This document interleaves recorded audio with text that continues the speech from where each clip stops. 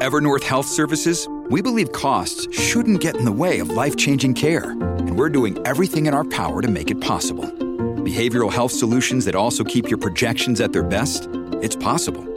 Pharmacy benefits that benefit your bottom line? It's possible. Complex specialty care that cares about your ROI? It's possible. Because we're already doing it. All while saving businesses billions. That's Wonder made possible. Learn more at evernorth.com/wonder.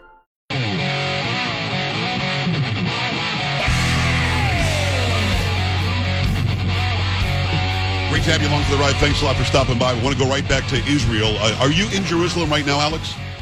Yes, I'm sitting in Jerusalem. It is Alex Traiman. He's the CEO of the in Jerusalem Bureau Chief of Jewish News Syndicate, jns.org. Go there and you find out more about him and what's going on. I said this earlier when we just met, and I mean this. Our heart goes out to you and your country and your countrymen and women. Stunning what we're seeing unfold just via video. I can't even imagine being there.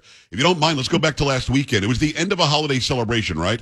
And people were gathering. People were just enjoying their lives. And then all of a sudden, this happened. Yeah, it was the morning of a holy day, the Simchat Torah holiday. It was also the Sabbath. People were going to the synagogue. I had been at the synagogue on Friday night, a very joyous festival, expecting to continue the festival, waking up to air raid sirens and had to take my wife and my children down in their pajamas and without shoes into a bomb shelter. And that's how it started. And we thought, okay, maybe Hamas is sending some rockets. They do that from time to time. But we quickly learned that there was something much more serious that went on, that there was an infiltration and that many were dead. And just as the day went on, the news got worse and worse and worse. And even now, we're still learning that many more people are dead than we even thought a few days ago. And not only are they dead, but they were killed in the most barbaric fashion possible. I can't imagine living like that, but just give us a little bit of perspective. How often do you expect to hear a rocket siren in Israel? Unfortunately, we have grown all too accustomed to hearing rocket sirens. In the past several years, Hamas has basically flared up with Israel almost every 6 months. And occasionally you can get a rogue siren or just like a small salvo. And it's something that the Israelis have grown accustomed to. And it's something that the world has expected Israel to grow accustomed to, in part because we actually have a very good missile defense system in the Iron Dome that shoots down 90% of the rockets that are targeting the Israeli population centers. In the last week, Hamas has fired well more than 10,000 rockets. So even though we're shooting them out of the sky with 90% proficiency, that's still plenty of rockets that are hitting targets. It is Alex Traiman. He's coming to us from Jerusalem, Israel, the capital of Israel, although many on this planet don't want it to be, which doesn't make any sense to me. I want to go back and take a bit of a perspective historically, if you don't mind, and tell me if I get anything wrong here. In the 1970s, Egypt was told by Israel, you take the Palestinians, you take Gaza. Egypt said, we don't want Gaza, you take Gaza. And so Israel ended up being, the overseer of the Gaza Strip. In 2005, because Hamas and the Palestinian Authority said, hey, we'll give you peace if you just give us our freedom, Israel said, cool, we'll leave. And in 2005, Israel pulled back and allowed Gaza to be whatever it wanted to be. And then it ended up electing a terrorist organization as its government. Did I get anything wrong? No, you got it right. And that is, this is exactly the proof of the failure of the Land for Peace experiment in Israel. There'd been so much political pressure on Israel from the United States and other countries to give up land in the hopes of making peace. But we see now clearly that the price of trying to give the land, this was the pilot project of an independent Palestinian state. And we've gotten repaid with tens of thousands of rockets and now the worst humanitarian disaster in Israeli history. As we watch this unfold over the generations and decades, I've been in news a long time. I remember sitting down with somebody from Israel. His name was Yoshi. I can't remember his last name. It's been almost 30 years now. But he came in studio in Lansing, Michigan, where I was doing the news. And he said that Bill Clinton offered 97% of everything Palestinians wanted to Yasser Arafat, and he turned it down. Is that true? Well, it wasn't Bill Clinton that offered it. It was actually Israeli prime ministers that offered it, brokered by the United States. But yes, Israel was willing to give up, the entire biblical heartland of Judea and Samaria, all the Jewish holy places that you read about in the Torah. the Israeli government was willing to give over if only we could make peace with the Palestinians. Yet those offers were repeatedly rejected, and thank God that they were, because we see that if we would have turned over the land of Judea and Samaria, which is commonly known as the West Bank, over to the Palestinians, then all of Judea and Samaria and all of the Jewish holy places would look exactly like Gaza looks, which is exactly like Syria looks, which is exactly like Lebanon looks. Right. And the Palestinian people actually live much, much better lives when Israel's in control of the security of the area, and even when Israel's in control of the economy of the area. So this is like a very false perception that when you give the land away, that it makes life better for the Palestinians. The reason why I'm going down this historical road, and it's Alex Traiman, he's the CEO and Jerusalem Bureau Chief of Jewish News Syndicate. Go to jns.org and find out more about him and about this organization. I'm going down the historical road for a simple reason. There are people in this country, even some in our government, in the House of Representatives, and you know who I'm talking about, who are flying the Palestinian flag outside of their offices, who are saying things like it's an open-air prison, saying things like it's an apartheid state where the Jews are somehow, or Israelis are somehow controlling the movement and the breathing and the food of the Palestinians. Is any of that a true representation of what's going on? Of course, it's an open-air prison because they're living under Hamas rulership. Hamas is the one that keeps the people down. They've gotten so many billions of dollars in aid over the years from Saudi Arabia, from Qatar, and from the United States and the European Union, and they spend that money to build rockets and to build sophisticated underground tunnel networks and to perpetuate a victimhood narrative, right, instead of investing into their people and creating a nice economy. If they would want to have peaceful coexistence with Israel, Israel would be the first country to recognize them. Look, we've gone out of our way in the last few years to normalize relations with Arab countries all across the Middle East, and the Palestinians have the most to gain from normalizing with Israel, but they continue to attack us, and therefore there's no peace to be made. Peace comes in exchange for peace. Right. So if there is an open-air prison, it's not the Israelis doing it, it's Hamas doing it. Correct. And there were until this week, there were 2 border crossings which were open every day from Gaza into Israel, and Israel was permitting the entry of all kinds of goods and supplies and food and fuel and others. And there's also a border crossing between Gaza and Egypt. So if there's a problem for whatever reason between Gaza and Israel, so how come Egypt's not sending in aid? How come Palestinians don't have free access over there? Because like you mentioned before, Egypt wants nothing to do with the Palestinians living in Gaza, and yet the world doesn't say anything about Egypt's treatment of the Palestinians. They only hold Israel accountable in one of the worst double standards the world's ever seen. Alex, is Hamas sophisticated enough to have done this without help? And by that I mean people are pointing to Iran, which we know Iran supports Hezbollah, and Hamas is Sunni, Hezbollah is Shia, but for some reason they're friends today to go against Israel. Could Hamas have done this independently? Well, if you're talking about this current attack, which just happened, yeah. Right. It does look like there was Iranian involvement. We're hearing all kinds of reports. And, even tonight, there was a major threat of rocket fire from the north, and everybody's signals were going off, and it turned out to be a false alarm.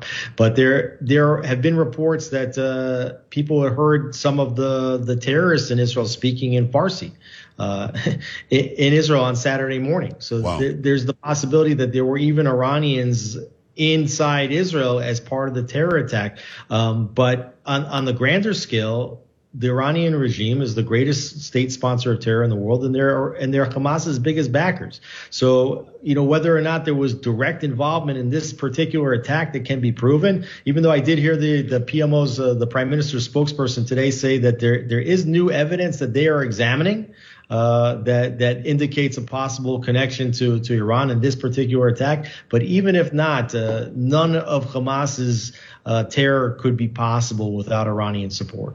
It's Alex Traiman reporting directly from Jerusalem. He is the CEO and Jerusalem Bureau Chief of JNS. Go to jns.org and find out more. When it comes to what's going on in retaliation in Gaza, our ridiculous media on this side of the world is, of course, calling them Hamas militants. They're not. They're terrorists. They didn't take up military arms and take on the Israeli military. They took on innocent people dancing at a festival, and they chopped people's heads off and killed entire families in their homes. The response is being characterized here in our media as the Israelis are now just leveling Gaza. Is that going on? They're alleging that women and children and families are being targeted, when I would assume our friend Israel would actually try to go after Hamas. So if you can, from there, from your vantage point, explain the Israeli response that's going on right now. Well, the Israeli response is going to be, and already has been, overwhelming.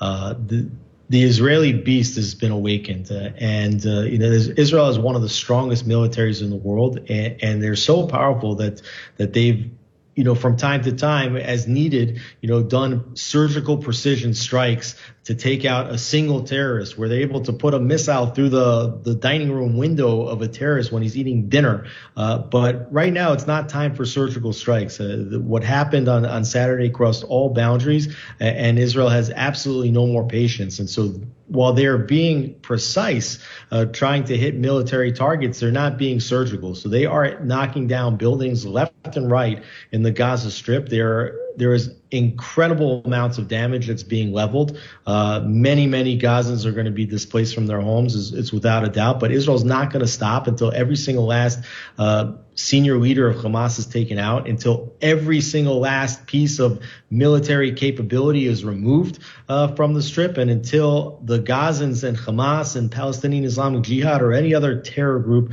loses the motivation to try any kind of border crossing or rocket fire on Israel for generations. I had a reporter on yesterday, Robert Sherman from News Nation. He was in Tel Aviv. He said that there have been independent reports of rockets coming from Lebanon, some reports of rockets coming from Syria. Is that true?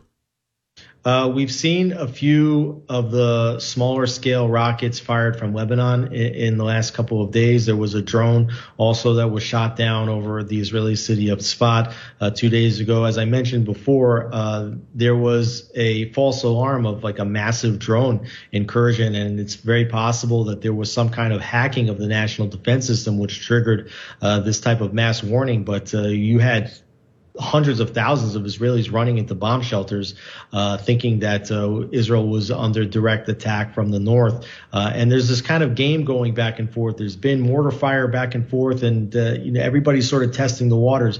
Israel certainly doesn't want Hezbollah to get involved right now. I think that right. Hamas believed that Hezbollah would get directly involved as soon as they launched their attack. But I think that it's very, very possible that a multi-front war that includes Hezbollah to the north is an imminent possibility. Alex, I've seen reports here and there that suggest that some of the weaponry that was left behind by Americans to the Taliban in Afghanistan have either been were found to be a part of the initial attack last weekend, or that the Taliban has asked Iran for permission to come through their territory to come and take you guys on as well. What are you hearing on that side? Is any of that true? Yeah, both are true. Yeah, we've heard reports that the weapons left behind in Afghanistan have made their way into the Palestinian territories in Gaza. We've heard that ISIS could potentially get involved. We've heard that the Taliban could get involved. We've heard that Houthis in Yemen could get involved and have threatened to fire missiles into Israel. And Iran has directly threatened to fire missiles into Israel. And they've also threatened the United States, saying that if the United States gets involved, that their military targets across the Middle East will be hit as well. So, this could either be limited to Israel, Gaza, or it could expand, into multi-front war, and it could include Syria. It could include Iran itself. It's a scary time, and what's to happen? Hopefully, it'll be a just response to Hamas, and then it ends there. If it goes beyond that, it's going to be a scary time. But we just saw before we started today some Palestinian leader saying we want all Muslims around the world to go after Zionists or Israelis or Jews or fill in the blank. They're asking for an uprising. He's literally asking for an uprising of more than 1 billion people to go after Jews around the globe. How seriously should we take that? And do you think that we're ready globally, peaceful people are ready to deal with this if people respond? Oh, people should take the threat very seriously. We saw just 2 years ago when Israel and Gaza got involved in a conflict, Israel launched Operation Guardian of the Walls. Not only did we have rioting in mixed Arab-Israeli cities in Israel, but we saw there were riots on the streets of Los Angeles and on the streets of New York in favor of the Palestinian people against Israel. The global jihad movement is not is not limited to the Middle East, and they've been recruiting individuals, anti-Semites around the world to take up their cause, which is an unjust cause. And we've already seen synagogues and be desecrated in different places. And there's a major uptick in anti-Semitism, including violent anti-Semitism in the United States. And yes, some of that does come from radical right and other corners, but a lot of it comes from the third wheel here, which is the Muslim jihad. It's crazy to imagine that you can say, in the name of a religion, go and kill all of these people because we say so. That's something that I don't think Judeo-Christian people can come to terms with. I don't think people who are atheists can come to terms with that, to be honest with you. So what happens now? I want to ask you quickly about the hostages. Do we know the status of the hostages in Gaza? Do we know how many there are? Because I think there are also Americans involved in that, if I heard the reports correctly. How many are there, and what's the status? Do we know? Yeah, they're saying that there's probably as many as 150 hostages. They're not saying exactly how many there are because they're still identifying dead bodies in the south of Israel. So they don't exactly know yet, how many people are potentially in Gaza because they don't know how many people were killed in the south. They're counting bodies and trying to identify them as fast as they can. But it's believed that there's as many as 150 hostages in Gaza, which includes, from what I understand, different reports saying 11 or 14 hostages, even as many as 20 American hostages as well. And we don't know their whereabouts. It's highly likely that they've been taken down into the Hamas's extensive tunnel network, which is underground. And this poses a major problem for Israel because as they go with a ground incursion, they're likely to find the Gaza Strip to be highly booby-trapped. You can imagine how many assault rifles are in the hands of Hamas inside the Gaza Strip, and they're going to go into this dense urban population center, and they're going to have to try to find the hostages if they can. And this really tears at the hearts and the souls of every Israeli to know that there are families going to sleep at night not knowing where their sons and daughters and in some cases elderly grandparents are. But at the same time, there's been over 1,200 people killed, and Israel can't now wait and not give the response that's necessary on the account of these hostages.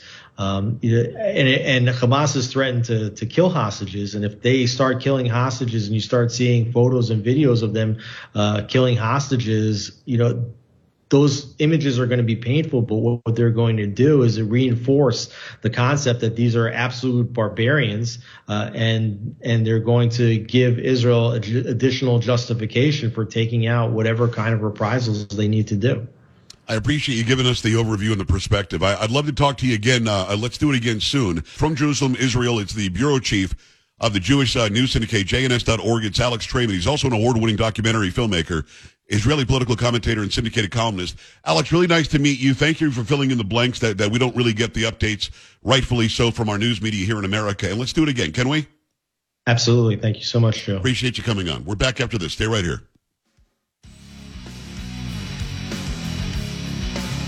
This is the Joe Pags Show.